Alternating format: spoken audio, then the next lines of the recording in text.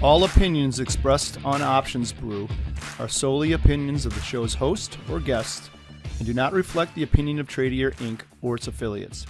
You should not treat any opinion expressed on the show as a specific inducement to make a particular investment or follow a particular strategy, but only as an expression of opinion.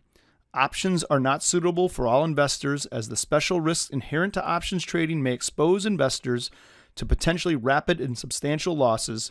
Please consider your financial condition and investment objectives before investing. Hey, welcome to OptionsBrew podcast. Again with us, Mark Phillips from Harvested. We're going to be doing this every week. So we're chatting today. I think Mark's got some great ideas today, probably a little bit. Maybe we go into some election-centric kind of ideas. I don't know, maybe not. But he's always got good ideas. So instead of me talking, let's let Mark talk.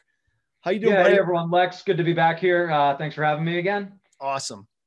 Yeah, so this week, one of the things that I think we're looking at that's pretty interesting is what's going on in the QQQs. I like that because it's a broad marketplace. So like you say, there's definitely some election uncertainty going on there, but it's also got that tech component to it, right? And I think we've heard some rhetoric, particularly out of the Democratic side of the House, that they might be looking at more regulation for big tech, and that's causing some choppy volatility in the name. Okay, good. And QQQs for everyone is, you know, it's the PowerShares QQQ Trust, right? A lot of technology in there, tech heavy. So I got to believe Apple and Amazon and those kind of stocks are probably in this index. Is that sort of, or ETF, I should say, sorry.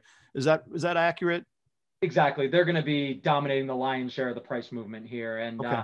Those are the big names that we're hearing, potential regulation falling down on the Googles, Amazons, Apples of the world.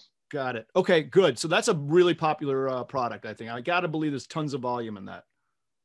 Tons of volume. It's regularly one of the top 2 or 3 out there, along with SPY. So no issues, folks, with liquidity. What we mean by that is when you're trading options, nice to have nice, tight, liquid markets. So there's a lot of activity, a lot of interest. And we absolutely see that in the Qs. Safe to say, right, Mark?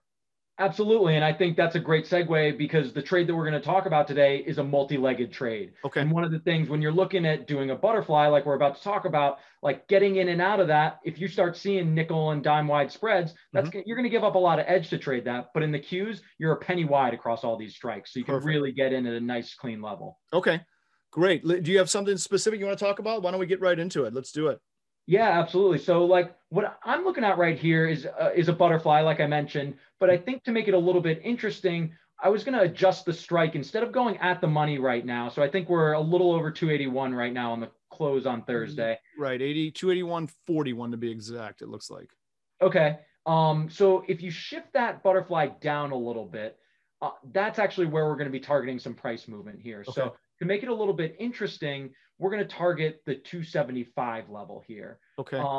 And I think the reason why we want to do that is because looking out over the past month, that 275 is kind of right in the middle of where stock has been settling. So if we're going to pick a price target for this butterfly, I want to aim right at the middle of where stock's been settling. Okay, great. Let's have a look at a graph. How's that sound?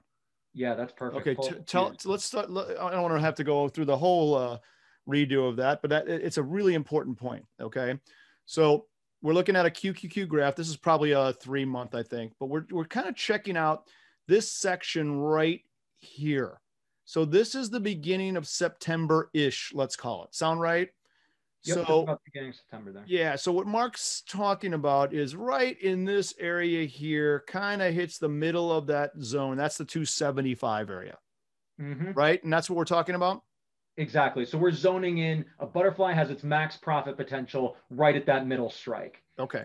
So we want, if we put on the 275 fly, we want QQQs at the end of next week to land right at 275. That's where we're going to see our biggest payout. All right, let's do a little thing on the butterfly real quick. Butterfly, you go ahead and explain it. So it's a 1 to 2 to 1 ratio. Okay, so we're buying, in this case, we're doing the long butterfly, I guess. We're buying the outer strikes and we're selling 2 of the middle strike. Okay, so that's why we want that stock to settle on that middle strike where our short exists, because that's where our maximum profit could exist. Is that all accurate? Bingo. And what's great about the butterfly is that it's a short volatility trade, but you enter it for a debit. So you're going to pay to put this trade on, and you're going to have a defined risk of exactly the amount you pay for this trade right now. but you're betting that the market is going to move less than the options are implying. You're betting that the market's going to settle down right there at your 275 target price. Awesome. So let's take a look at this. I have it on the screen here. So what I've done is I've put in the long 285 leg, right?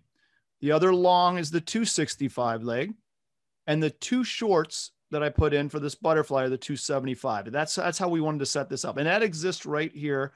Long one, short two, long one. And then our debit is a two. In this case, it came up 277. Now you could obviously fudge that a little bit if you wanted to have a nice even price. That all looks clean, Mark? Exactly. So you enter this trade for 277 and you've got a nice wide range where you can potentially profit. So, we talked about our max profit at the 275 level, but there's between that 20-point range of your two long legs, you're going to actually see profit potential within a little over $14.50 of that range. Yeah. So you've actually got a very wide range where you start to make money. Your break evens are going to, if you pay 277, your break evens are going to start at 267.77. Mm-hmm. Yep. And, it's going to go all the way up to 282.33. Right. Sorry, so somewhere in here, that space is break even. So if you look at this, we're paying, let's call it $3, roughly. We'll make the math easy. You're paying $3, right, to basically make what, $10? Is this a That's $10? exactly what you make. If stock settles right at that 277 short, you're up, 3 times what you paid more. Yeah. So it's taking advantage of high volatility. We want to stress that. It's a great way to do this. If you had that great idea that Mark has, that we could see settlement somewhere down in that 275 range, another great way to take advantage of this. Don't forget, folks, this is hedged. You don't have any exposed units here. You're long 2 units and you're short 2 units. So, got to tell you, the clearing firm loves you with these kind of spreads, right? Because risk is defined. Agreed? Agreed. And I think it's a great way for traders to manage their positions, that going into this, your maximum loss is going to be that 277 figure. Right. You know exactly what you're getting in for, but you still can capitalize on the short volatility trade. Yeah, that's perfect. That's a great call. So you're expecting, you think you're kind of feeling this is kind of the range here over the next, what do we have here? Oh, we have the October 16th. So that's only 8 days away, right? It's only 8 days away. We're actually trading towards the high of the channel right now. So that's why I'm looking to strike that a little below where we are. Okay. But then volatility has also been relatively elevated. We talked about some of that rhetoric, whether it's Trump potentially delaying the stimulus negotiations until after the election, whether it's some of this regulation, like all of that has been a lot of saber rattling right now. And so, one of the things we like to say as traders is you buy the news and sell the fact. Right. So there's a lot of news going on. There's a lot of saber rattling. Well, you know what? I'm selling the fact that nothing's going to happen. And I think there's kind of more action or more talk than there will be action. Yeah. Okay, great. Now let me ask a question. Some people might be wondering, can we get out of this early? Is there a good scenario that happens where we get out less than 8 days? Do we have to let this run to expiration? What if we start inching down to this 275 level? What are we on Thursday? Well, obviously not much will happen tomorrow, but maybe Tuesday of next week. Do we take profits? Do we get out of some of this? What's the thought there? It's a really good question. I think we'd have to really see a volatility crush before the take profit opportunity would come. That's one of the fun things about theta decay is it's not perfectly linear, right? We're not going to lose a little bit of that every single day. Where we're really going to see that theta come off is in the Thursday and Friday of next week. So It really does need to settle around there come that Friday. But it is only an 8-day trade. Sure. Okay, that's a good point too. Theta, not linear. We all know that in the trading business in the old days. I remember those days, man. I love that. Love that graph. Woo. So and you feel it. You're sitting there at 250 on a Friday and waiting for the bell to ring and waiting for those options to lose their value. Yeah, right. That's awesome. Okay, awesome, great trade, Mark. Anything else? What do you think? We're pretty good this week, or do you want to look at some other things? No, I think this Q's trade is a great setup, and I think it provides a really nice combination of being able to be short the volatility while adding in a little bit of price targeting there, right? We're not picking the at the money. We're combining sort of a both short vol trade and a little bit of a directional element to it. So you can really do a lot with butterflies. I think they're a really powerful tool, and they're something we're going to talk a lot about. Great. Awesome. Well, that's good stuff. So Mark's going to be with us on Thursdays. I know it doesn't matter to the podcast people what day it is, but just look for us on the OptionsBrew podcast. You'll find this recording on the OptionsBrew YouTube channel and on our podcast as well. Mark, thanks for being with us today. It was awesome.